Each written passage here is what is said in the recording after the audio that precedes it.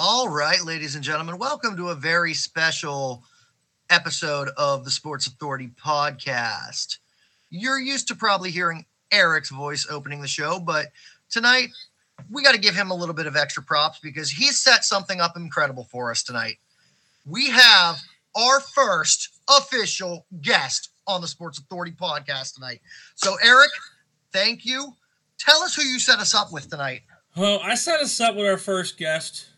No, he's not known for being an athlete. That's okay. He's known for something even better. See, he's pushing a petition to get these damn executives in baseball and these players, the union, off their ass in this meeting room. Meet up. Let's get this baseball season rolling because we don't want to wait too much longer. They've met up by now. So, as of February 8th, 2022, 6:30, I present to you, he is the creator petition on change.org. The link is change.org/savebaseball. Again, it's change.org/savebaseball. And his name is Eric Spikes. Eric, how you doing today? My name's Eric as well. So, two great men here already. Yeah, hey, fantastic name, and really appreciate you guys. I think it's awesome what you're doing. I think this really appreciate the platform. It's this whole thing grew organically out of just wanting to do anything to try and save baseball. Right? We had a shortened season 2 years ago, and we just cannot have another. I mean, flat out, period. We can't. So just desperation, trying to do anything and everything to spark something. So I appreciate you guys. No, absolutely. I totally agree with you. I think petitions is a great way to show these people, like, hey, people really do care, Maybe you shouldn't be meeting every 3 weeks and talking, Maybe you should be doing this maybe 5 times a week and talking. Yeah. Hey, 4 meetings in 2 months, I think, is maybe the official number. And I believe one of those meetings was 7 minutes right before the holiday break. And it's just, hey, what are you guys doing? And I think people care about baseball so much more than that. So I get it, right? Anything you do for a living gets to be kind of a slog. But there are people that actually care about this thing and want to see the season start on time and roll as normal. And kind of worried about that. Yeah, I'm a little worried about that too myself. Humphrey, I know that sometimes you watch baseball off and on. I mean, I got subscribed to MLB.TV on through Amazon Prime. I like baseball so much I watch every single game that I can. I definitely wish I had more time to devote to following baseball because with work schedules and the fact that I'm primarily a football and hockey guy, baseball kind of takes a back seat with me. But at the same time, it is America's pastime. It is the most frequently played sport in the country of all age groups, unless other than the senior citizens, they got golf, but I got to say, Eric, thank you for putting our First Amendment to good use with the Freedom to Petition because you got this thing rolling and it's an incredible thing you're working on. I guess we're going to start by asking, I know for me, my biggest sport is hockey. What solidified my love of it was Ryan Malone's antics during the 2008 Stanley Cup final against the Detroit Red Wings. Like getting into a fight, 5-minute major for that, coming out, throwing his stick back in the box and going right back after the dude. I want to know, what was your Ryan Malone moment for baseball? Oh, it was kind of ingrained in me. So my dad was buying me packs of cards before I could talk. So I had all these packs of like 87 tops and 88 tops, like from then to 1990 that I opened when I was 7-8 years old, and you had the sticks of bubble gum still in there, and I think I chewed a couple, and it was fan freaking tastic just getting seeped in that world, and from the earliest age I can remember, just sorting these baseball cards and looking at stats, watching the Rangers, back when they were terrible, and I know they're terrible now. but they've had a couple of good runs, and really that was it. I mean, it's a generational thing, and just something clicked, and I mean, it's just even the stalwarts of the '90s, Cal Ripken, Frank Thomas, Ken Griffey Jr. I mean, just watching those guys. It's a beautiful thing. It's poetry on a diamond, and it's just been a lot of fun. Just fell in love with it. No, absolutely. So what was your first childhood what was your first baseball game, and how was that for you? Like, what was the first game you ever went to? Who did you first ever see live in person? So my dad took me to Arlington Stadium. Before the Rangers got their new stadium in '94, and if you guys don't know anything about that, just look it up sometime. I guess the Rangers had it from '72 to '93, and I mean it was so. Allen, Texas, has a football stadium that cost millions of dollars. I'm pretty sure that was pricier than this stadium. I mean, just compare it to minor league stadiums today, and I don't think it quite adds up. Even the worst of them, but it was what we had, and there's a fantastic article out there about how the Rangers came to Texas and adopted that stadium. It was a minor league park. I think they added on to, but anyway, so I saw Nolan Ryan pitch 3 times. He lost every single one of those games, and I really don't remember anything about it. But I remember people beating on these metal bleachers, and Steve Buechele would come up, and everybody would boo him, and I'd be asking, why are they booing this guy? But that was his nickname. So that's what I remember: seeing Nolan Ryan pitch, lose games for a terrible Rangers team, and that was it. But it was a lot of fun.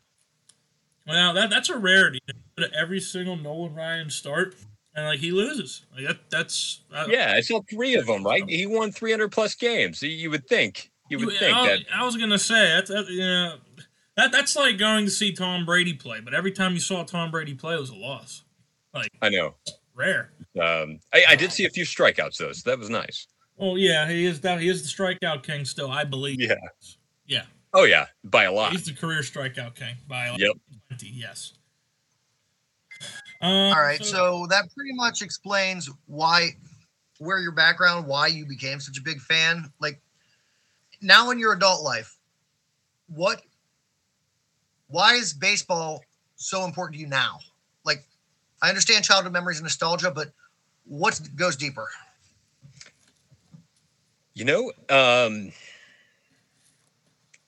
There is not much harder than a guy at the plate with a round bat trying to hit a round ball that is moving at 90 plus miles per hour. Just seeing how these guys can pitch, and the competitiveness. I mean, every single at bat, there's a game within a game at every single moment, right? It's not just there's the score, right? Runs against runs, but just you've got the pitcher versus the batter, right? And fielders taking correct routes to balls, and just every little thing. What is a pitcher going to do 2-1? What does he have in his arsenal? What's he going to throw? When should he throw it? Who's on base and what's going to happen? How are the fielders positioning themselves? There's so much to it that it's there's just a lot to be thinking about, and I think it's very engaging. A lot of people say baseball is boring. I beg to differ. I think it's I think it's the most exciting sport there is. And if I could add one thing, fantasy baseball has really, really, really brought me into the game overall outside of the Rangers. I think when you get involved with that, it is incredibly engrossing and really enhances the sport. Yeah, I mean, I was going to start up my first ever fantasy baseball league. I never even played it, and I was going to try to start a league up just to have some fun with it. Just play around, and all of a sudden I find out about this lockout. I'm like, you got to be kidding me. I can't see this happen. The worst. So I wanted to ask something. Who was your favorite all-time player growing up? Just curious.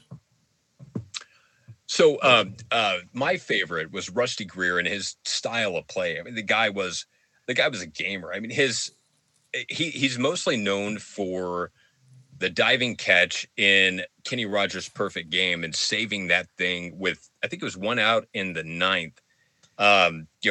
Greer comes out of nowhere. If you go back and watch it, you see the camera, panned on the outfield, and all of a sudden here comes Greer, and he's just diving full horizontal, going all out, and he gets this ball, which was just a pop up to the outfield, right? That thing would have fallen. It would have been just a travesty because it wasn't even a good hit.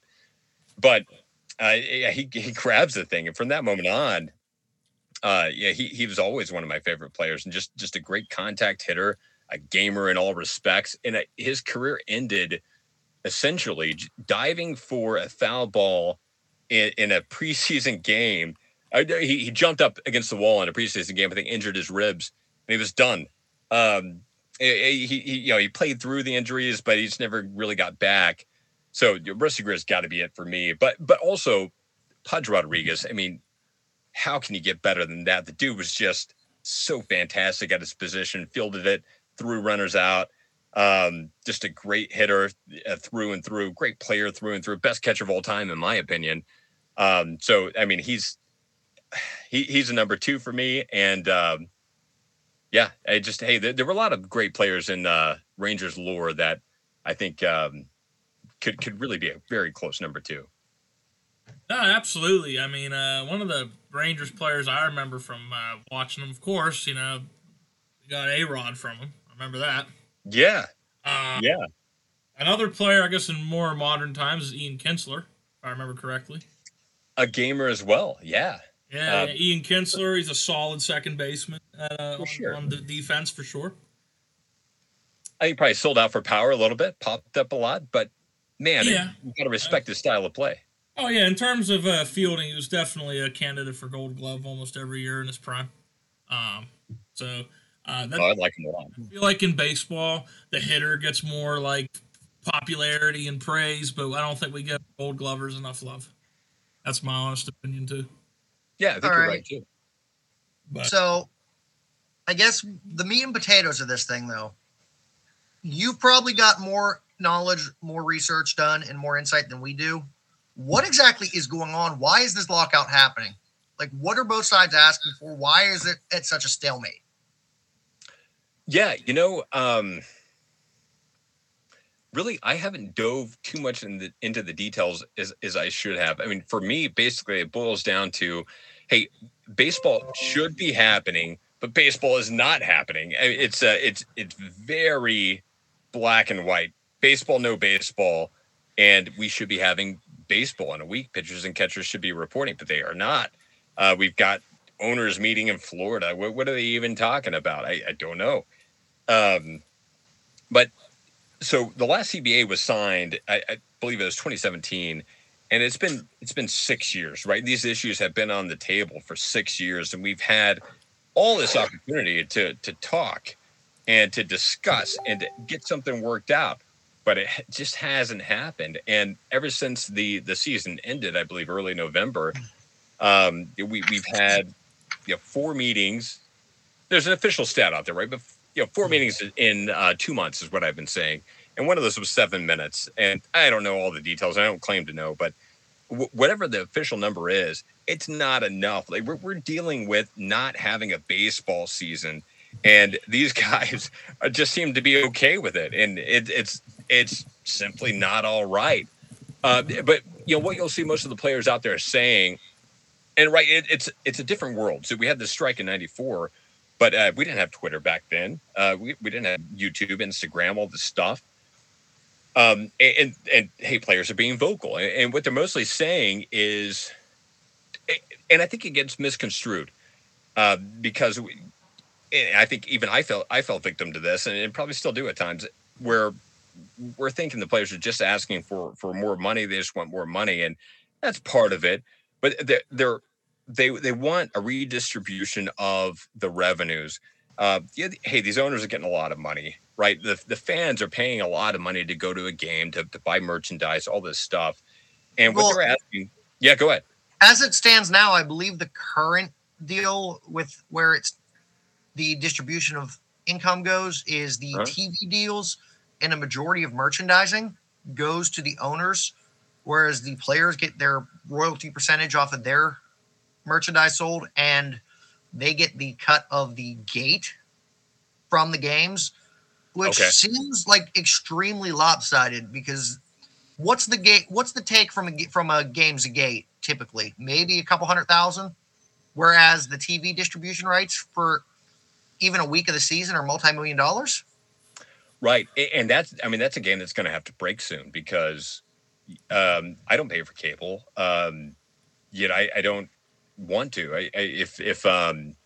I want to watch the Rangers. I don't want to watch TLC. I'm not paying $80 a month for that. So, and I think a lot of people are feeling the same way. There's a lot of garbage out there, and we've got so much to pay for. Yeah, I think that is going to be a thing of the past, or maybe it gets just redistributed to YouTube TV or something like that. But it's going to be interesting to see how that plays out. Yeah. So I wanted to get your thoughts on some of these things that each side wants. This is kind of fascinating. We talked about this to one episode, but I just want to get your take on it. The owners, they want to totally do away with the arbitration system. So I guess like or SOL if you're playing really good in your 4th, 5th, and 6th year. They'll just pay you what they want. I know that they want to do later free agency. What I see, I'm just doing the big points. So instead of 6 years of MLB service time, I read that somewhere that they want to make it to 8. And I just think that's ridiculous, 8 years of your career. So if you imagine their average call-up would be right around 24, 25, right? You mean to tell me by the time you're in your mid-30s, early 30s, that you think you're going to get the big money contract? I found that to be laughable. And they want to expand the playoffs, so that's the way. So it's going to be 14 teams, so you can have an 83-win season, and you'll still be able to make the playoffs. So in other words, they don't have to go out and get that big player, or that bigger player, so they can get better in the standings. That's just the owner's side of it. And then let me see I just had it up. Here we go. And for the players, the biggest one I see on here is they want earlier free agency. So from what I read, it was, Free said this the other episode, they said either 29 and a half years old or 4 years of MLB service time, whatever comes first. It's 29 and a half or 5 years of service time, whichever comes later. Like you have to have both. Okay, whichever one. Yeah, okay. Once you reach both of those thresholds, which I think is insane. Whoa, that's even worse. I think even that, if that's what the players are asking for, I think they're even giving the owners too much leeway on that. Because think about it. You're what, 27, Eric? Yeah, I'm 25. No, I'm old, man. I'm 36. I'm sorry. Yeah, he's 36. I'm 25. So can you imagine that? You finally make it to the bigs, but you're 36. You're like Brett Gardner at this point. Right. I mean, think about it this way. Say you finally made your break from minors. You got your first game at the start of this opening day this year on a major league team. You still got 5 full seasons to play before you're even eligible to sign a contract outside of your rookie deal. I think that's insane. Yeah. Like football, your entry-level contract is 5 years. Most of the time, you can go out for free agency after 4 unless they sign the 5th-year option. Hockey, you're on a 3-year entry-level contract. So when you make your debut, you got 3 years worth of service time before you're eligible to go out and seek. I mean, there's an RFA contract. Yeah, you can decline to sign the RFA option for hockey, and then if they tender it, then teams can offer, and then either your club has to either match the salary, or you just get signed, and they might have to give up picks depending on the salary that was talked. I wish Chris was here right now because he'd know better than I would, but I believe basketball, the entry-level contracts is either 3 or 4 years, and yet baseball, currently we're looking at 6 years of service time before you're eligible to negotiate. I think that's ridiculous. Yeah, and an arbitrator has to decide if the club or the players are. I don't know, man. I thought that was always shady with baseball, in my honest opinion. It's kind of a convoluted process. I mean, I'm a huge baseball fan, and I don't even really know like how that gets decided. Yeah, it's shady. It's a gray area for sure. Yeah, there's some shade there. Yeah. The other big point that is being discussed with this lockout is, I don't want to say per se salary cap, salary floor, because baseball doesn't have that. But I do know that the players are pushing for there to be a salary floor, and the owners are pushing for them to do away with the luxury tax. Like, I can understand adding a salary floor because you've got, what was it? I know Tampa Bay Rays made the playoffs with like a $50 million payroll or something like that, which is really low for a team. But you've got the playoffs, though. So they don't have to go out and spend anymore because they're already good. I think it was the Tampa Bay Rays and the Pittsburgh Pirates are both getting away with paying their entire roster's annual salary of $40 million, which is $100 million a year less than 17 other teams in the league. Yeah, well, I mean, and you've got one team that does it very well, and the other team that does not. Yeah, I live here. Trust me, I know. Yeah, I love the Pirates, man. I root for them because I typically go for underdogs, but yeah, it's rough. But yeah, seeing the stadiums empty and the fact that the Pittsburgh Pirates are the second most profitable team in MLB, by the way. Is that right? All the time on sports radio here. Wow. I had no idea. They do. I don't get it. He's the second most profitable franchise, Bob Nutting, the owner. But he can't field a pretty decent team with that money, too? I don't understand that. Second out of 30. That's mind-boggling. Huh. I mean, I, for one, I know a lot of people are going to disagree with me. This is probably a hot take, but I think baseball would greatly benefit from following suit of the NHL and the NFL and instituting a solid salary cap, salary floor. I doubt it's ever going to happen because you got your owners that aren't going to want to pony up the extra money to follow a salary floor. And then you've got your players that probably won't agree to a salary cap because you've got certain players like your Bryce Harper, your Manny Machado, that the amount of money that those two players are each due out over the course of their current contracts is more than what the Pirates are paying their entire roster for a year. And I think that is completely asinine.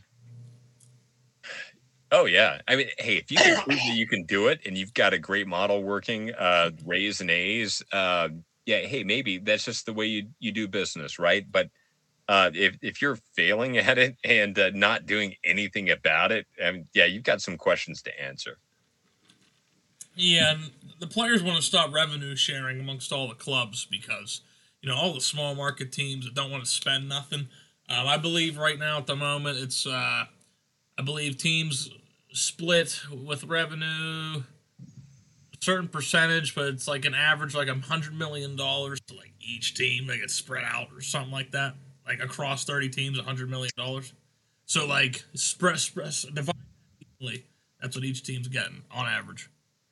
100 million across all 30. That is horrendous. And the fact that they ain't using any of that money to upgrade their rosters, I think that's egregious. But I want to move on to this. I want to see what your take is. What do you think? What do you think of Rob Manfred's approach to this lockout? Like, what are you thinking? Like, do you like what he's been doing so far, or are you totally like against him? Like, what is he doing? Oh, I mean, hey, where is he? And where is he? Yeah. Where did he go? Where's Rob Manfred? It's like, yeah, I imagine him just wearing this red and white striped shirt and this, like, this cap. You gotta find him in the sea of people, and it's probably kind of fun. We should all look for him, but forget Waldo. Where's Manfred? Got it. Exactly. And there's a lot of money to be made in that if somebody can make a book. But yeah, it's so confusing. And you know what? A part of me really thinks that hey, maybe this thing is staged because it's so confusing. Why in the world would you not be meeting every single day? I mean, you're the commissioner of baseball, and these guys have a lot to lose. I mean, I know they're billionaires, but hey, there's a lot of revenue tied up in this. They can't even, the Rangers can't even sell Corey Seager jerseys, and I've been dying to buy one because of the lockout. And so surely this is in the owner's best interest to get this thing done. But they're meeting, once, maybe every other week for 60 minutes. I'm in a sales job for my bread and butter role, and that wouldn't hack it. Like I couldn't do that. So what are these guys doing? And Manfred's at the head of that. There's really no excuse. Yeah. So here's what I find funny about this whole lockout. So when it started, I have a quote up here. He said, "This defensive lockout was necessary because the Players Association's vision for Major League Baseball would threaten the ability of most teams to be competitive." So you mean that you're supposed to be this neutral figure that the owners elect, and you're just taking the total side of the owners. I remember players were actively out against Manfred and had their own petition to see if they could get him removed, because the guy is not like when the NFL lockout was happening in 2011. Roger Goodell was so neutral. You didn't even know what side he was playing on. He was like, "Let's get this together, guys. Let's do this." It was only 4 months, but they got it done before the preseason was totally out of the woodwork. I mean, this guy is just like, "Yeah, the owners are right. The owners are right." Is that a really good attitude for him to take? Yeah. So maybe I don't understand the position full well, but from what I understand, he's supposed to be the mouthpiece of the owners. But why would that position not be the mouthpiece for both sides? So maybe he's just construing things, and that's construing my view of him. But I think it absolutely should take both sides into account. And it's not just this. It's not just the lockout. It's trying to change the game to make it, quote unquote, more watchable. And I think you either like baseball or you don't. And all these little changes, having a guy on second after the 9th inning, I think that they're so minuscule and don't really change that much of the game or cause additional viewership enough to justify them being in place at all. And I think it goes way deeper than this. But he's doing a lot of stuff that's weird. Talking about like little minuscule changes in the game, something that Eric had a bit of passion about last week on our episode when we were discussing what's going on with the Major League situation. Mm-hmm. We've heard that they are thinking about implementing a pitch clock of 35 seconds per pitch to speed up the pace of the game and add a little bit more excitement to it. What are your thoughts on that? Yeah, so they have a pitch clock now. I mean, you go to the stadium and you'll see it running, but it's a soft pitch clock. Like if you go over that, you don't get penalized. It's kind of like the play clock in football, where like it hits 0, but if you still don't go about a second over it, it'll play a little bit, kind of like that. Yeah, well, I think these guys can just keep walking around the mound if they want to. I think at that point, the umpire says, "Okay, let's hurry it up." But there's no hard penalty there. Hey, look, I know being a pitcher is a hard thing, and you've got to think about your next move. You got to get set. But yeah, I don't disagree with that one too much. If that's something that they want to put a hard set rule on, I'm good with that. I think that's a good change. How would we incorporate or institute a penalty for that? Because as far as I'm aware, in the sport of baseball, the only real penalties that are enforced is ejecting a pitcher from the game if he intentionally beans somebody with the ball. Yeah, they really have full reign. I think I saw, it was like a couple years ago, I saw a pitcher literally hold up a game for some protest or something about a bad call. Like, he was allowed to do that. I couldn't believe it. Could you imagine if an offense in football just decided to, not run a play? Like, you would get delay of games every single time that play clock hit 0. And in baseball, the pitcher's allowed to hold up a whole game. I thought that was impressive. Oh, he's got the power, man. He's got the power. And yeah, I think it's as simple as making it a ball. Just, hey, that's a ball. I would say make it a ball. I agree. Mm-hmm. Let's see. Without adding like a, oh no, I guess that would make sense. We would end up seeing either more quick fire pitches or we'd see more people on plate. So yeah, I like that idea. That's a good compromise. Yeah, and hey, sometimes it's the hitter just kind of just stepping out, walking around. So I don't know how you handle that, but usually it's not too long. I mean, if it's a hitter doing it, in the vein of what you just said, count it as a strike. Call it a strike. Like, because I will say, as someone who's only a casual fan, I do like the fact they were trying to speed up the game, make it more fast-paced, entertaining. Because I will admit to, as a baseball casual fan, if I'm watching it on TV, it's pretty much only going to be during the playoffs because regular season games tend to drag out a bit. Mm-hmm. Well, and it's every night, but I think that the beautiful thing about baseball, and even being a hardcore fan like I am, I mean, I got a family, I've got things I have to do, I have a full-time job.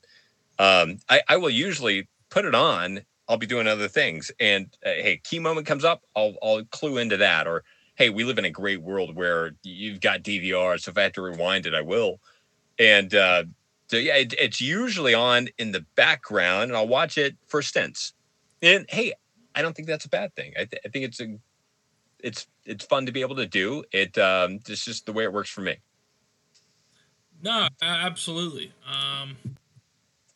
And I wanted to read this one quote here from this player who just commented on it. Actually, 2 days ago, he made this tweet. It was Marcus Stroman of the Cubs. He says, "Van Clown and his boys need to figure it out and stop ruining the game of baseball." That was Marcus Stroman on February 6th. Yeah, the tensions are getting pretty high. I guess my next question to you is, do you see this getting anywhere? I mean, the players are taking shots at Manfred still to this day, ever since December 2nd.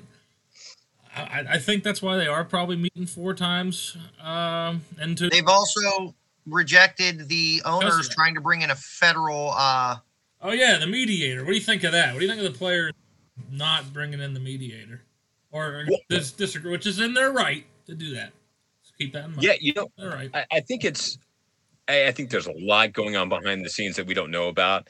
And I feel like the mediator thing is just a bunch of positioning. And I feel like a lot of what the players are saying on Twitter and stuff is also a bunch of positioning. And yeah, I'm kind of getting a little bit tired of it. As a fan, and maybe I'm in the minority here, really don't care. Like I don't care. And really, I feel like it's probably none of my business too. I mean, they can talk to the owners about what they want, and I'm not really sure how much I should be involved. But I do feel like I want baseball, and whatever that takes is really what I want, and call that a simpleton view, but. That is what it is. I mean, they can make all the money they want. Forget about it. Who cares? But I think it does boil down to a point too, where as fans, when we are dishing out $200+ to go to a game, and this is like without really buying anything, it's bringing your own food and snacks in your little plastic bag, and that's something you got to budget for. It's not really something that you can do too often. And so I think that there's a deeper problem here. And really, I think in these whole proceedings, the fans may be getting left out a little bit. Yeah. And well, luckily here in Pittsburgh, I can get seats at the third base line for like $30-some a ticket. It is cheap. Nice. To go to a game here. Yeah. I guess your team has to be bad and your payroll's got to be low. I guess. Well, hey, the Rangers are bad too, and they just built a brand new stadium. I don't get it, and as hoping ticket prices will go down. I mean, hey, that ain't gonna happen now. But there's different models, right? I know the Falcons, I believe it is, they made they lowered prices of concessions and probably ticket prices too. I don't know, but in the hopes that people would buy more and that would drive more revenue that way, more profits. And I think it worked for them. And I know when the Rangers were building out this new stadium, there were talks of adopting that model. I don't think it happened, but yeah, there's other ways to do it, but it just, hey, it ain't happening. No, absolutely. Yeah, I do agree with you. This drama with the tweets. I mean, at first, I'm not gonna lie. I thought it was funny whenever all the players were calling him "man clown." Whenever the lockout originally started on December 2nd, but like now, I mean, it's getting old. To me, we need to see baseball, and I guess my question is to you: is why should fans care and sign this petition? Well, why should?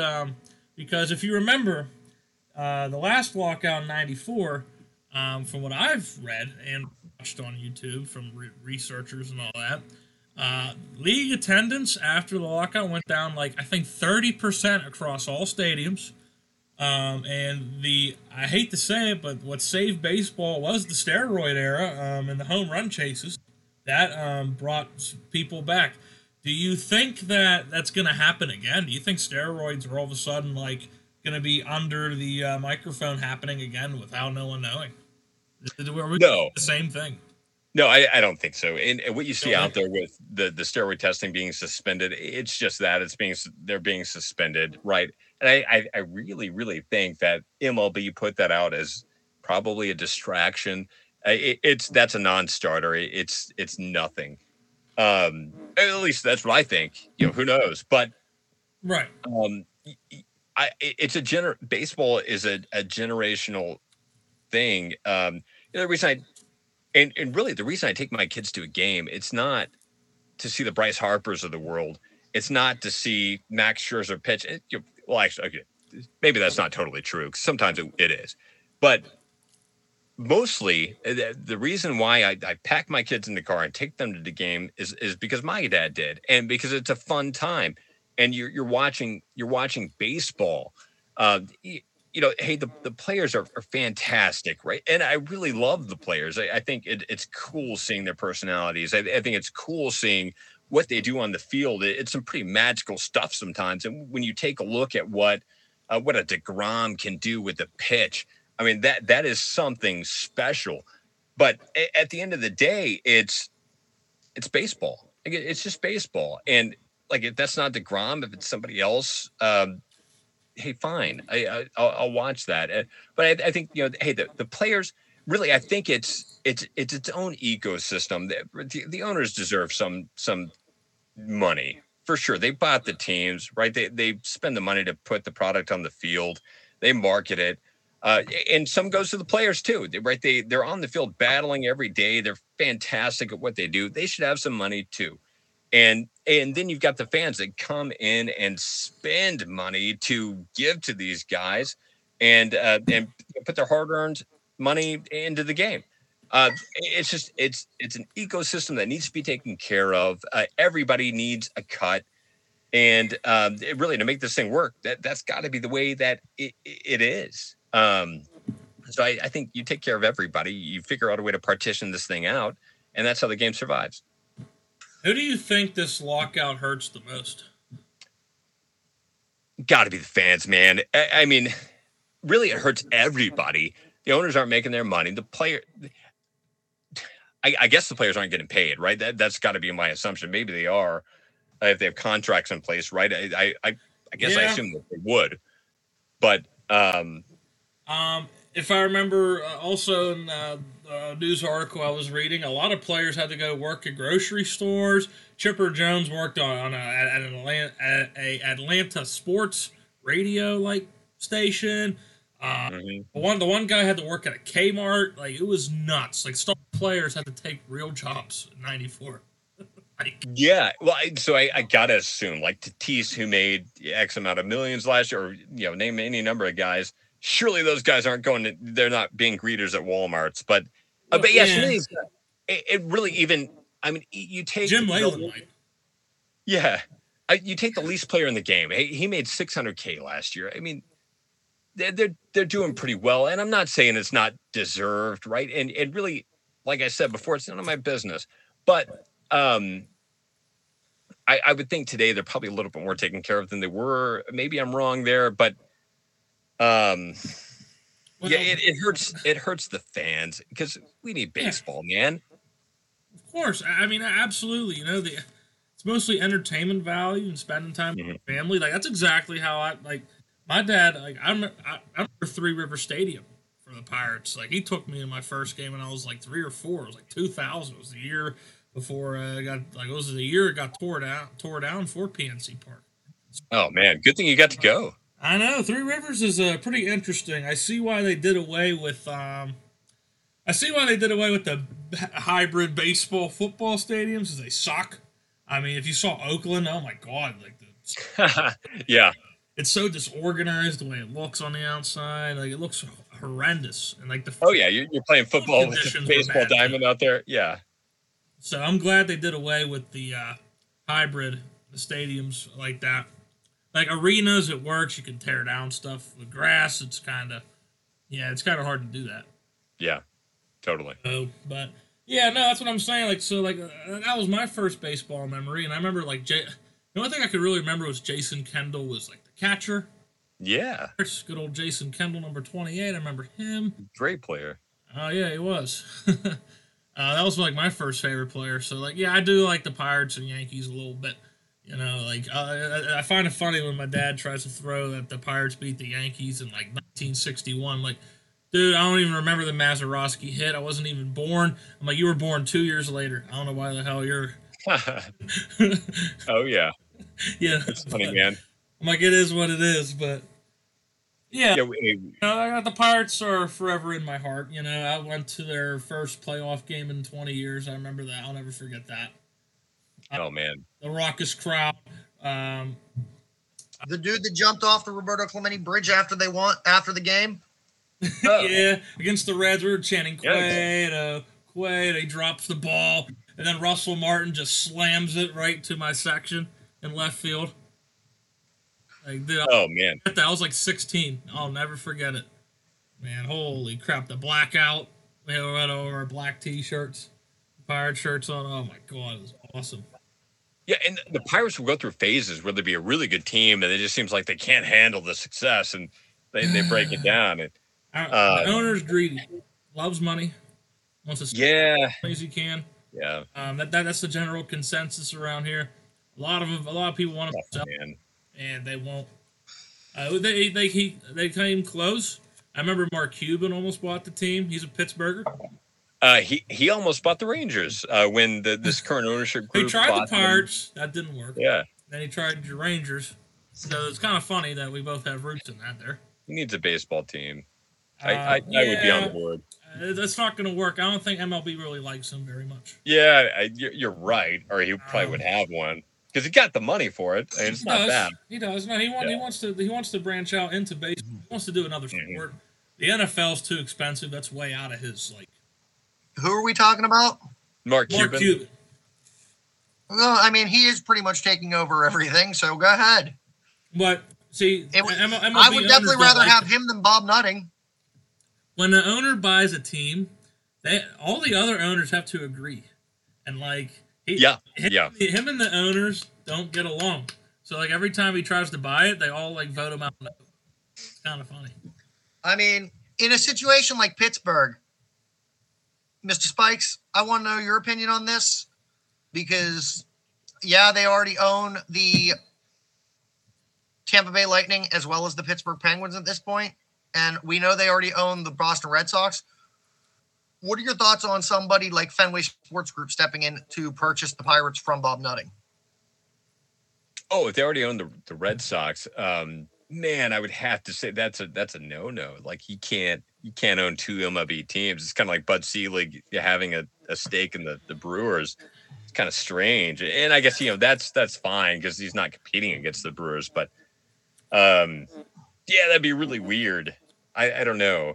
I'd say no on that one. I think it is in like every single sports like leagues like rule book that you can't own more than 2 teams in the same like league. Hey, let somebody else have a piece of the pie. Mr. Cuban, or somebody. It doesn't matter. Yeah, but they don't like Cuban. I don't know. It's something. No, maybe some like top 1%er thing they don't like about each other. I don't know. Yeah, little. Me, I don't like you. I don't know what they could possibly hate each other over. But a lot of the owners don't like them. I don't know. Got to be somebody else out there, man. Got to be somebody that's willing to buy them. It seems like a lot of these guys. See, that's the thing. I don't think like. I read in a report that these owners are going to be losing, like, if you add it all up, it's not a complete number, but the number, like, kind of totals up to about $30 billion across all the owners. About $1 billion a piece they'd lose in profit and all that in their pocket. But these guys have other side ventures. We have to remember. It's a season thing. It only lasts 6 months. Where are they going to? Where do these rich owners come up with money the other 6 months? They have their own other side businesses. Forget. Hey, they had to have some dough to buy the team. Well, that's what I'm saying, right? So, like, they have investment portfolios. They have their own businesses. Like the Pirates owner, he owns the Pirates. He owns, I think, Seven Springs, the ski resort up here. That's a seasonal thing too. So that's a winter thing. That's why, and like that is well better taken care of than the Pirates roster. I'll tell you that right now. Okay, I will step in and admit, since I just looked it up, I was slightly mistaken. What's that? The third team that the Fenway Sports Group owns is actually a soccer club, Liverpool. Yeah, Liverpool. I knew that. I knew it was Liverpool and Red Sox. What's the other one? The Penguins. Oh, yeah, they own them now, right? Well, they're majority owners. We still have Mario and Burkle involved as I thought Burkle was going to do majority, just give it to them. More money. Yeah, I was about to say maybe Max Scherzer can buy the Pirates. Here pretty soon. I love it. You know, I can pitch for us because we need an ace. Yeah. I mean, they need an ace real bad. You know, I'd love to see some good pitching again. Mahomes owns a portion of the Royals, I believe. Does? Yeah. Wow, that's cool. I didn't know that. Yeah. Hey, I think I understand that. I mean, but that's not too far off. These guys are making a lot of money. I mean, you look that route money for like a minority stake in the team. They do, right? Just kind of a name that hey, Mahomes owns part of the Royals. It's a cool thing. Yep. Go ahead, Joffrey. I was also going to point out, like, it's not uncommon for athletes to end up investing their money and buy teams. As you mentioned, Mahomes, you've got LeBron James, who's a part owner of Fenway Sports Group. Yeah. Michael Jordan, who is a part owner of the Charlotte Bobcats, minor league team. You've got Jeter that owns the Marlins, portion. That's right. And he gave us Giancarlo Stanton in that trade. Yeah, he did. To us. What a gift wrap! It would have been he nice did. thing. He said, "Hey, Merry Christmas, man! I gave you a Christmas present." Yeah, I can't remember what that trade was. Even the Williams sisters, Venus and Serena, are part owners of the Miami Dolphins. I did not know that. Wow. I did not know that either. So that means they're technically getting sued too by Flores at the moment? Yeah, what a messed up thing there. Jeez. Yeah, there was we did talk about that already, but we're here to talk about the lockout. So, what do you think? In your honest opinion, just speculating, since we really don't know much. We know it's a lot of secrecy, behind the door stuff going on with the lockout. What do you think it's going to take for these guys to finally get it done? Is there a past example, like in the '94 lockout case, or is this just a totally different animal? Is this just like something's going to have to happen? Like the planets have to align with the moon at the same time. Strike at this certain point. Like, what do you think is going to have to happen here? I think at the end of the day, everybody's making too much money to let this thing slip. And I know right now it seems, I don't know, the lack of activity is just mind blowing to me. And I feel like I don't know. I mean, hey, we live in a world where it's all about the portrayal to the public and manipulating things that way. And I'm not putting it past anything that this is all a show. It is.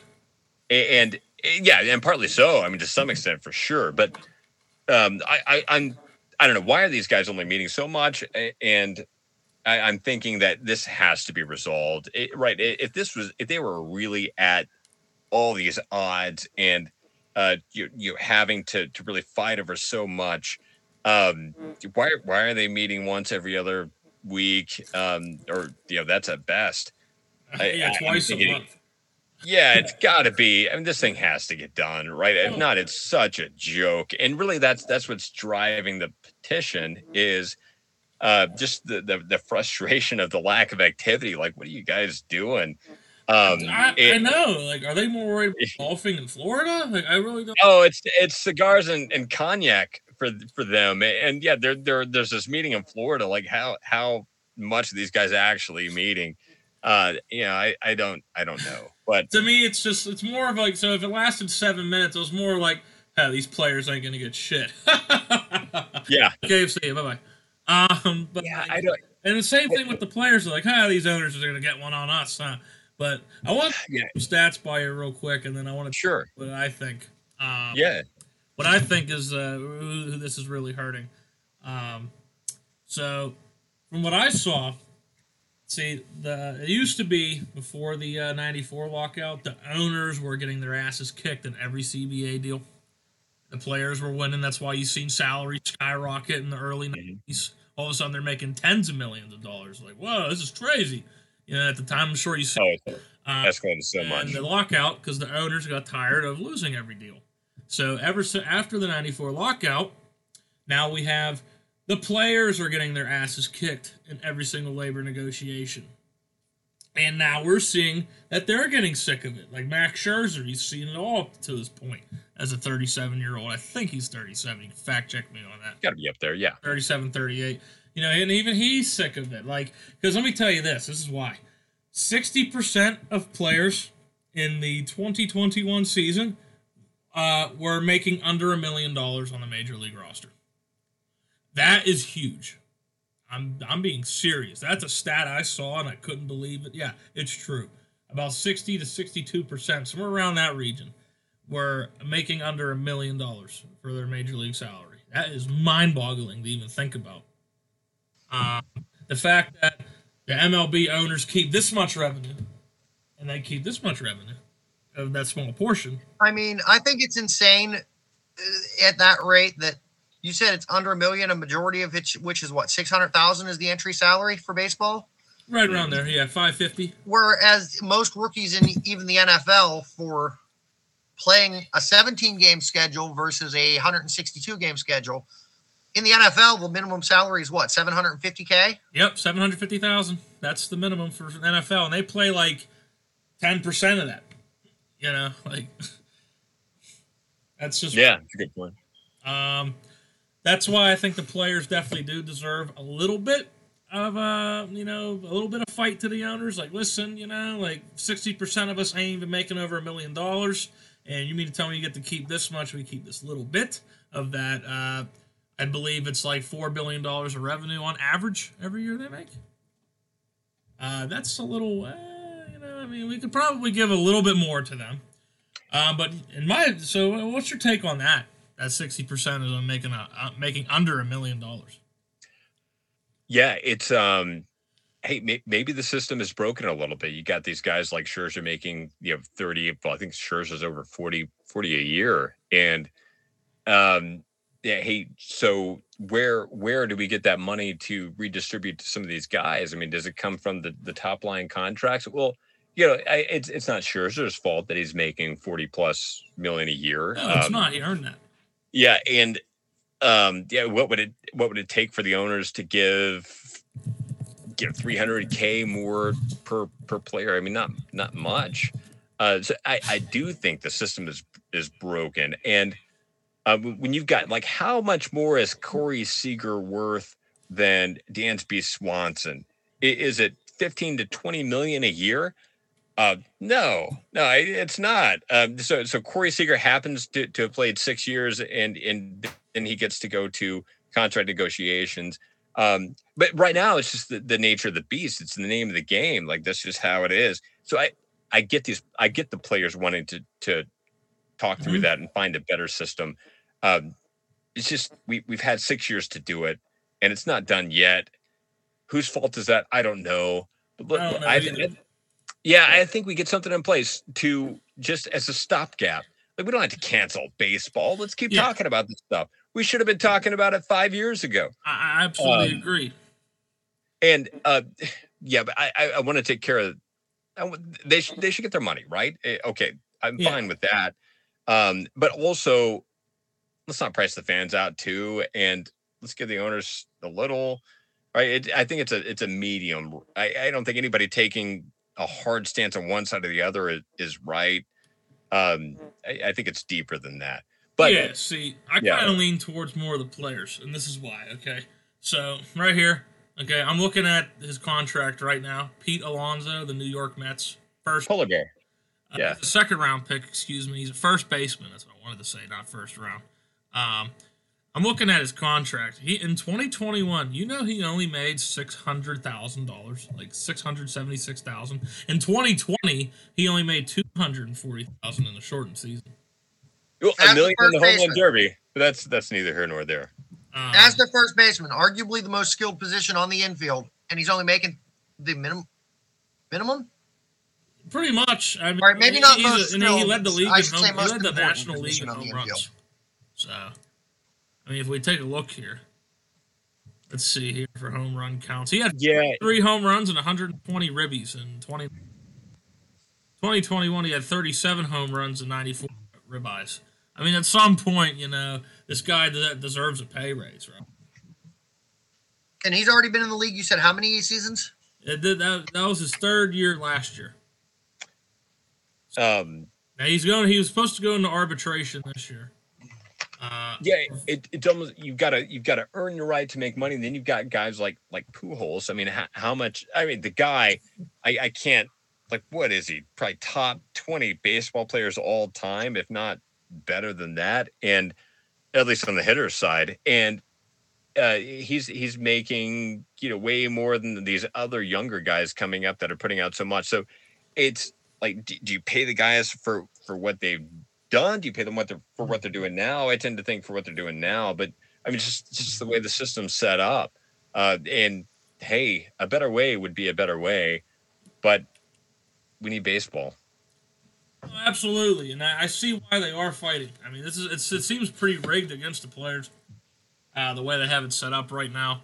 I feel like they could make some changes, but in the end, I'll just go to my honest opinion, and I want to hear your reaction of who this hurts the most.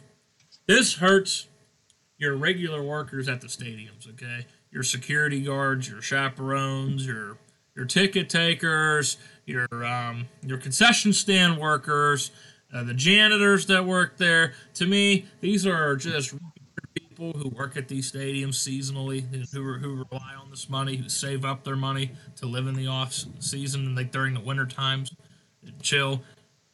With a season, without that, I mean, what are they going to do? How are they going to feed their families throughout this summer? I mean, they were the salary for 6 months. It's sad, really, to me.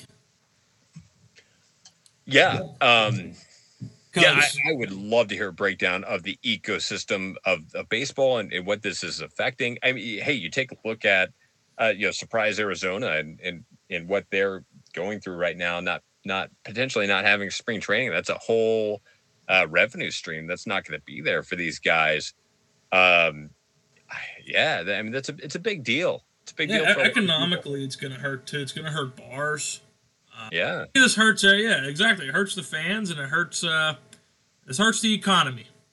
That is what my honest opinion of that. You want to expand on that? No, I think you're spot on. And one thing I think we need to think about that the CBA doesn't affect is the minor leaguers, because I didn't know how much they actually get paid, but it is a ridiculous amount. It's below minimum wage, and it just baffles me at how these owners can think it's okay to not pay the future of their franchise. And if you talk about investing like $1 million more into the team and you distribute that among the minor leaguers and they're able to eat healthy things and not work during the off season and focus on baseball, I mean, how much better would your team be in 6-7 years or less than that? It's baffling. And that's not affected by the CBA, but I think it's something that needs to be addressed at some point. Oh, yeah, absolutely. Here's the funny part, right? I watch Matt Antonelli on YouTube. He's a former player. He played like one season, but he was mainly minor leaguer. Like he goes over the money structure, how that works, and all that. And it's mind-boggling. You know, his first season, he was I think he was a 4th overall pick. He got like big like rookie money, like when he got drafted and all that. So like he was first overall pick. I'm sorry. That's right. He was first overall pick in like 2004 or something like that for the Padres. That's right. And I knew he was a top pick.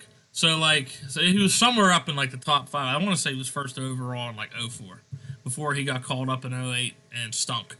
But no, so like he goes over the money structure and how that works for like Double A in like his second season because like after you get drafted in Short A, we're not even going to talk about that. We're just going to go straight into his first full season in Double A. They go put him in Double A. I believe his salary was just for that. I want to say it was only around like $60-some thousand. It's like literally he's in the middle class, you know, for a professional player with this big of a revenue stream. You got peanuts compared to that. Okay, and then meal money. They give you meal money every month. This is all levels, depending on what level you're at. He would only get per series like $100, and like in Double A they play like 5-game series. You have $100 amongst 5 days to feed yourself, and all these guys are eating unhealthy fast food because that's the only thing they could afford then. And so, I mean, just me sitting at a desk and being able to like think and do my job. I mean, I've got to eat better than that. Or you're just not feeding your brain. You're sure not feeding your body the nutrients it needs to be able to be a top tier athlete. It's I know. Mind-boggling. Here's $100 for the series. Yeah, and feed yourself. You know, I think myself before I heard that, and probably the vast majority of the public thinks that these guys probably get a per diem, don't have to pay for a dime of what they eat. And I was just mind-boggled by that. It's insane. And yeah, that's what I'm saying. You only get your salary spread out once a month payments. Okay. Yeah, and hey, maybe that's why you have guys like Bichette, like Bo Bichette and Biggio and all these second generation players that kids that can afford to eat better. You know, I don't know, but it's it's really dumb. It's really dumb. Yeah, and that needs to be fixed. You want to hear the major league meal money he got when he got called up in 2008? Yeah. You want to know how much they give you to eat? How much? Like, it's like $20,000 per series. You really need 20 to eat. Yeah, man. Somewhere like $50,000 for some people. Like, you really need $50,000 to eat. You're getting paid all this money. Yeah, that probably needs to be redistributed. Yeah, like you see what I'm saying? Like, you see it's unfair, and like some of these guys are like, "What the hell?" Oh yeah. What can you eat that costs $50,000 for a whole season? Well, you know, I think it was Randy Johnson. Randy Johnson ate pancakes and syrup before every game. So that's $5. Yeah, I need $50,000 to eat that for my start. Yeah, come on. Now for pitchers, I don't know. He's an everyday position. Every 5 games. Yeah, they surely make more than that, right? Yeah. I'm just shaking my head at that amount. Like that's $50,000 to eat for the whole series. That's just to eat. Yeah, that feeds some people for a year, man. That's like you're eating. They call it meal money. Quote. What are they eating at that? Freaking lobster tail, escargot, truffles, and I don't know. You gotta have that caviar. At some 5-star restaurant. Drinking shot, doing what's that? Come with a side glass of Remy XO. I mean, Jesus Christ, that's insane. See, they call it meal money, but like really, it's like entertainment money. You know, yeah. Well, it's more entertainment money. And hey, there's a lot of players out there that do really, really good things for the community that like use some of that money to do fantastic things. I remember a story of Juan Gonzalez, like, buying an air conditioner and carrying it to this lady's house. And all the time, you got benefits, you've got all this stuff, foundations that they set up. Some of them are doing great stuff. And so, yeah, I don't want to crap on the players too much. I know you guys weren't, because if anything, we're I probably more for the players than not, but it's just there's a deeper problem, and I think it needs to be addressed, right? I think the fans need some too, but at the end of the day, just want baseball. Yeah, me too. And also, I want to see these people who work regular jobs at these stadiums, being able to provide for their families throughout the summer. Yeah, too. Because it's ridiculous that these people are going to suffer the worst, in my opinion. These guys in the pros have their money saved up and they can live for a little bit. Yeah, well, hey, when I was younger, I was looking at getting a seasonal job with the Frisco Rough Riders that are close here, and I mean, there were guys there that would every year they would come, and there were some people that had, and they would bounce around. Right, someone would work for the Cowboys, and then they come, and so it was like a full-time job for them. So, yeah, having to take 6 months off of work, I mean, it really is going to affect a lot of people. It really is. I mean, to me, that's the biggest victim of this lockout. I want to see people get back so these people can have jobs and provide for their families throughout the week. I mean, hey, I applied to be the Pirates bat boy. We'll see. Yeah. We'll see what happens. These past couple seasons, more so 2020, I got robbed of seeing the Yankees at PNC Park whenever they had that shortened season. Eric, you are so lucky we have a guest right now, because I'm going to bite my tongue and behave for once. Good. And in 2022, I might get robbed again. So... that's a big part of it. We just had a shortened season. Like, this is so ridiculous. Surely they're not realistically toying with the fact that they're really going to sit out and make us sit through another one and lose that revenue.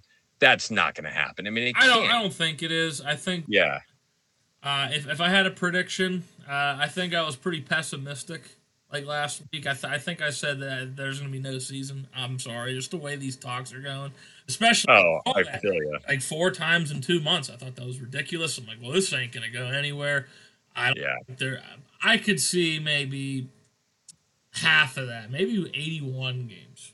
I might be able to see that. Even then at that point, what's the point? If it's not 100-some games. Right, it's so gimmicky at that point, and it's 60 games is horrible. Yeah, it's all really stupid. And I know one of the things that they were discussing, if this drags on long enough, and what was the date on that? Give me 1 second to look at my notes from last week's episode. Sure. Because we had a date that if this thing drags on until May, like if we don't get a resolution until May 1st, or sorry, June 5th, May 1st would be a 100-game season, which is doable. But after that, if it goes on till like June 15th, our best bet is for the season to open with the All-Star game and play 60 games. Oh, I think if it's not all of it, it's none of it for me. I'm not going to sit there and watch or try to extrapolate stats for a shortened season. I mean, I'm not playing that game. If they can't get this done, it's done for me, and that means a lot. That's what I'm saying. It just waters it down at that point. Yeah, like surely there's something that they can make happen. And seriously, if we miss one game, this whole 4 meetings in 2 months thing is just, I mean, some people do need to be fired over that, and it's probably more than just Manfred. I mean, he's the face of it. Some things have got to shake down because that's absurd. I'm looking up real quick. When's the next meeting between players and owners?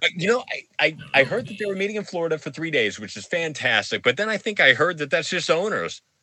I think it's an owners meeting. It's like a quarterly thing where they all meet. I wish I would have looked into that more. Trying to figure it out. It doesn't really say. Wait, latest time will be the United States Secretary of Labor willing to get involved. Oh, there you go. 2 hours ago, with unusually high MLB owners gathered for quarterly meetings. That was 2 hours ago. They just gathered for another quarterly meeting. That's not very good if it's not both parties meeting. That's not giving us anything. So there's our current state of this lockout. Nothing going on, of course. The usual with Rob Manfred and company. Nothing going on. It's pretty dumb. The whole mediator thing is dumb. Like, why can't they just sit in a room and talk? Well, I mean, as much as I crap on Roger Goodell, he would be like, he would have sleepless nights. Yeah, right. And that's what should be happening. Like these guys should be so strung out right now and desperate to just talk to each other, and it doesn't feel like that's happening. And maybe what we're seeing is just the public positioning, but. Yeah, come on. Let's have a few drinks. Let's talk. It should be easy. I don't think it helps that they had a complete role change in the middle of the season last season. That really, really pissed. Yeah, you mentioned that. What exactly happened with that? Okay, so they did this. So you know how pitchers used to use sticky stuff forever. It didn't matter what it was. You could use pine for the ball, whatever you decided. Like even spit on the ball on your fingers and use it to create more spin and RPMs on the ball. Well, they decided that you cannot manipulate the baseball in whatever way. Right in the middle, I think it was right in June 1st or 2nd. Am I correct there, Eric? Somewhere around there? Yeah. And that was a big ordeal. Yeah, it was right in the middle of the... it's like, I've never seen a league in my entire life impose a rule right in the middle of the season. And like, okay, look, I get it. You want to stop cheating totally. I'm with it. But at least let these players prepare in the middle of the off season. Like, okay, we got a rule change coming. We got to switch this up. Gives me time to practice. You know what I mean? Because like, everyone's ripping on me about our ace Garrett Cole, getting destroyed. I'm like, well, yeah, you got a rule change. You're going to see a lot of these guys. He's not the only guy doing it. I mean, everyone is. Every pitcher was doing it. I don't care if it was the fifth guy or the ace or the closer or some random guy in the bullpen. Everyone and their mother was using anything to get a spin on that ball. Oh, yeah, for sure. And to some extent, hey, they probably should because you want to have some control over it, right? Yeah, and like maybe when we're getting into crazy things like spider tack and all that, like when technology starts to really make that thing insane, you regulate it. But how do you regulate that? I don't know. That's a whole other thing. But a lot of people were saying they could use test kits, like how the police have like test kits on the spot. And yeah. They turned a certain color. They were thinking of doing that, but it was too much money. What do you mean too much money? Okay, whatever. So I was thinking why don't the umpires have test kits like that? Like if it comes up this color in this packet, how cocaine's like purple in a cop's drug test kit. Yep. Whenever in a baggie. So how come they couldn't do the same thing? If it turned a certain color, it's this banned substance. You're out of the game. Why they couldn't do that? I'm sure there's a cheaper way to do it. Like that. But yeah, no, I'm not for this role changing in the middle of the season. That totally ruins everybody's groove. But there has to be a certain way to regulate it like that, in my opinion. I mean, at least with other sports like NFL and NHL, if they notice something screwy during the year, they'll wait until the off season to address it and just institute the rule at the start of the next season so that it doesn't affect what's already been done for the year. Yeah, you have time to prepare. You know what I mean? They told Atlanta no more, the Falcons, no more making artificial crowd noises because your crowd sucks. On defense. Yeah. That's funny. That's a great idea. That happened. The Falcons, by the way. Artificial crowd noise. I mean, why not? Good thought on their part, right? It's not against the rules. Technically not. You're right. I mean, WWE's been doing it for years. What's that? I said, WWE's been doing it for years. Oh, yeah, on TV. Yeah. That's hilarious. Face it, Roman Reigns was getting cheered on TV, yet booed in the stadiums for how many years? Yeah. That's another discussion for another day. But yeah, no, definitely baseball back. Joffrey, you got any more questions for him? No, Misty Spikes, I think we've taken up enough of your time tonight. Thank you for being a part of this. Yeah, hey, fantastic, guys. It was a lot of fun, and I love what you're doing here. Thanks for having me. Hey, it is. I'm so honored to be the first guest of the Sports Authority podcast. Appreciate you guys granting that to me, and thanks for bringing attention to this. I mean, so really, hey, just a fan that's kind of fed up and you're wanting to do something, anything, and I know this is probably not going to amount to anything. I mean, you take a look at the numbers. We've got just over 300 signatures, and I've been doing this for about a week plus. Which, by the way, can I add that definitely during this discussion, you've sold me. I've just signed it and posted the link to my Twitter, which you can follow. If you're looking to sign the petition, you can either hit it at change.org/savebaseball or by following me on Twitter at TJEJoker. That's TJEGEOCUR. I'm sure Eric's probably going to be sharing it on his own Twitter, which is at IWF Johnson, as well as on the Sports Authority's Twitter, which is at SA Podcast 87. I've shared it on that a couple times. I've shared it in a sports fan Facebook group already. I believe that's gotten him spiked a little bit because it has over 2,500 members in it. I appreciate that so much, and you could really tell because yesterday, hey, it was jumping. So anybody that wants to hop on and just sign that thing, I appreciate it. At the end of the day, hey, we're not siding with the owners, we're not siding with the players. We just want baseball, and that's what this thing is all about. We just want them talking. Like, hey, get in a room, talk it out. You guys figure it out, right? It's really none of our business. Let's have baseball. Oh yeah, I definitely want to at some point this summer. Definitely head down to PNC Park. Pay my $30 ticket cost, buy a couple $21 beers and some $15 hot dogs, and have a great time. Yeah. No, I agree. I don't know why they can't have a system in place where they just play on the old CBA for a season. I mean, they can, but they never do. None of these sports leagues ever want to play on the old CBA. Every single time, it's a lockout or sign this new one. Can we just talk about it as the season goes on? Have some union meetings and some union and owner meetings together while the season's going on. Right. Technically those meetings should have happened during the length of the previous CBA. Yeah, and for some reason it didn't. I don't understand.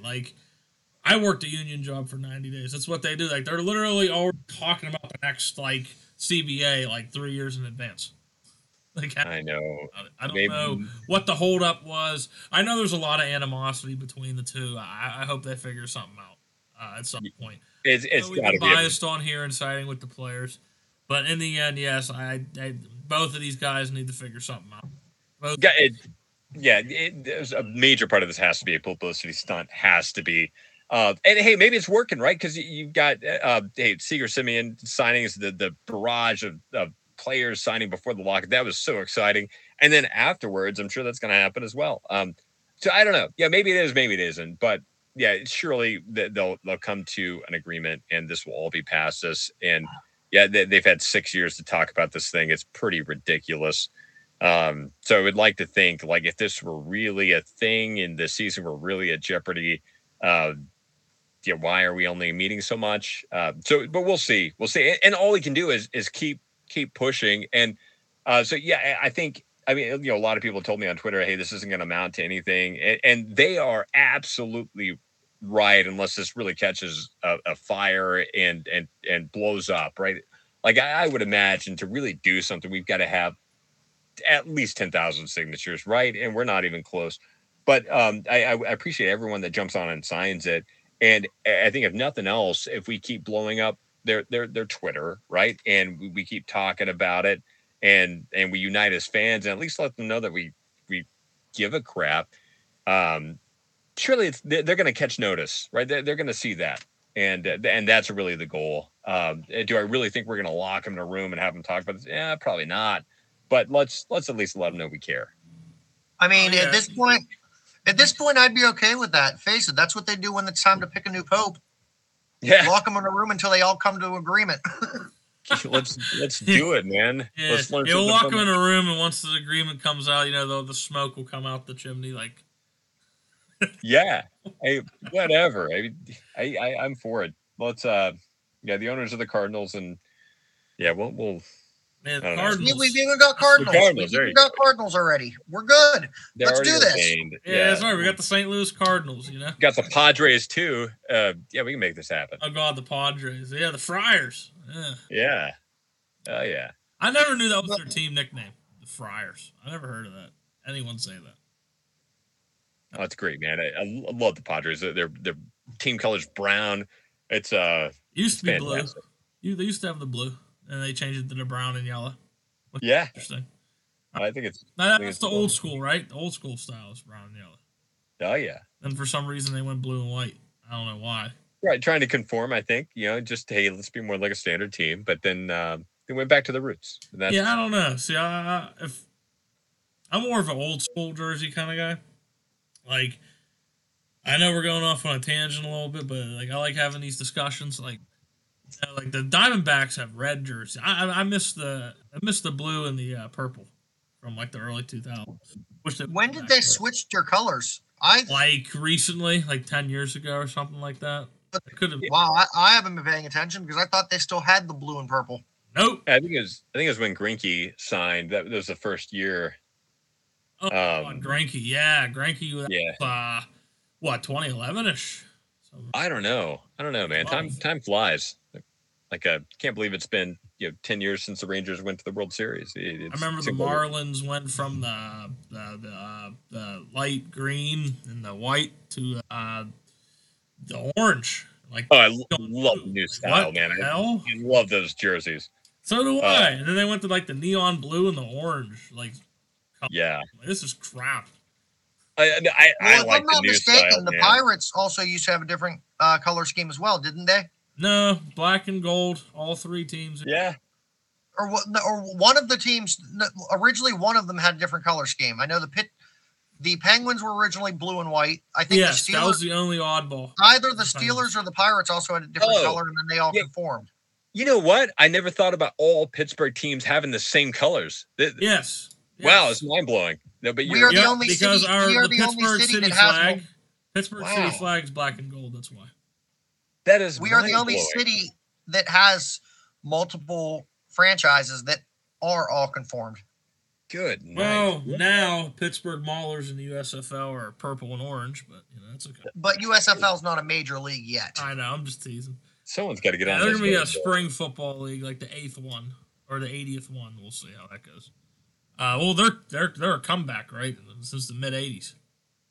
I mean, even when we had the Arena Football League, the Pittsburgh Power, they were black and gold too, and I believe the Riverhounds also run off a black and gold color scheme. I went to a game for free. I was in high school. Chick I was dating at the time, her mom knew the general manager of the team who could make trades. So we got free tickets. It said $0, 0 cents right on all the tickets. It was awesome. Hey, can you print me out like 4 tickets? Like, oh, absolutely, sir. No problem. All right. Anyways, so do you want to send us off on one last comment, Eric, or anything like that? Yeah. So my Twitter, and I didn't plan on like doing this. So it's kind of a random Twitter. I created this thing to really just follow fantasy baseball guys. But it's at Dud Barnett, DUDBARNIT. I think I spelled that right. But really, I mean, the thing that matters most is change.org/save baseball. If you guys wouldn't mind going on there and just signing it for baseball, for America, really, I would appreciate that for all of us. I think it's just driving awareness. Getting these guys to talk, does it change anything? I don't know, but at least lets them know that we're not happy about what's going on. And I appreciate you guys having me on. We appreciate you being here. Appreciate you having you on as a first guest. I thank you. What an honor. Oh yeah, it's great. Thanks, guys. I really appreciate you guys too, and I'll be sure to keep in tune with the podcast. And Yeah. Hey, let me know if you ever want to have any baseball chats. Let's talk. We definitely will keep you in mind. Oh yeah, I mean, hey, if you want to have lockout talk throughout the season or baseball talk, whatever's going to happen this year or beyond, I don't know what's going to happen, but maybe have maybe have you back as another special guest closer to the if we get a season closer to the playoffs or the World Series. Oh yeah. Hey, you guys let me know if you ever need a fallback plan and to fill some space. I'll be there. Cool. Sounds good. Thank you very much. All right. All right. So those of you listening at home, whether it be on Apple Podcast or Spotify, thank you for tuning in to the very special first guest interview episode of the Sports Authority. I've been Joffrey Curry, alongside Eric Reffert, as he just said, and our special guest for this episode, Eric Spikes. We will resume with our regularly scheduled weekly episode later tonight, which will also be special because this time we'll have 4 hosts, unless somebody backs out last minute. Because not only do we have Eric, Joffrey, and Kevin, but after how well he did last week, we've decided we're going to make Young Spur a regular member of this team. Young Spur, I like it. Well,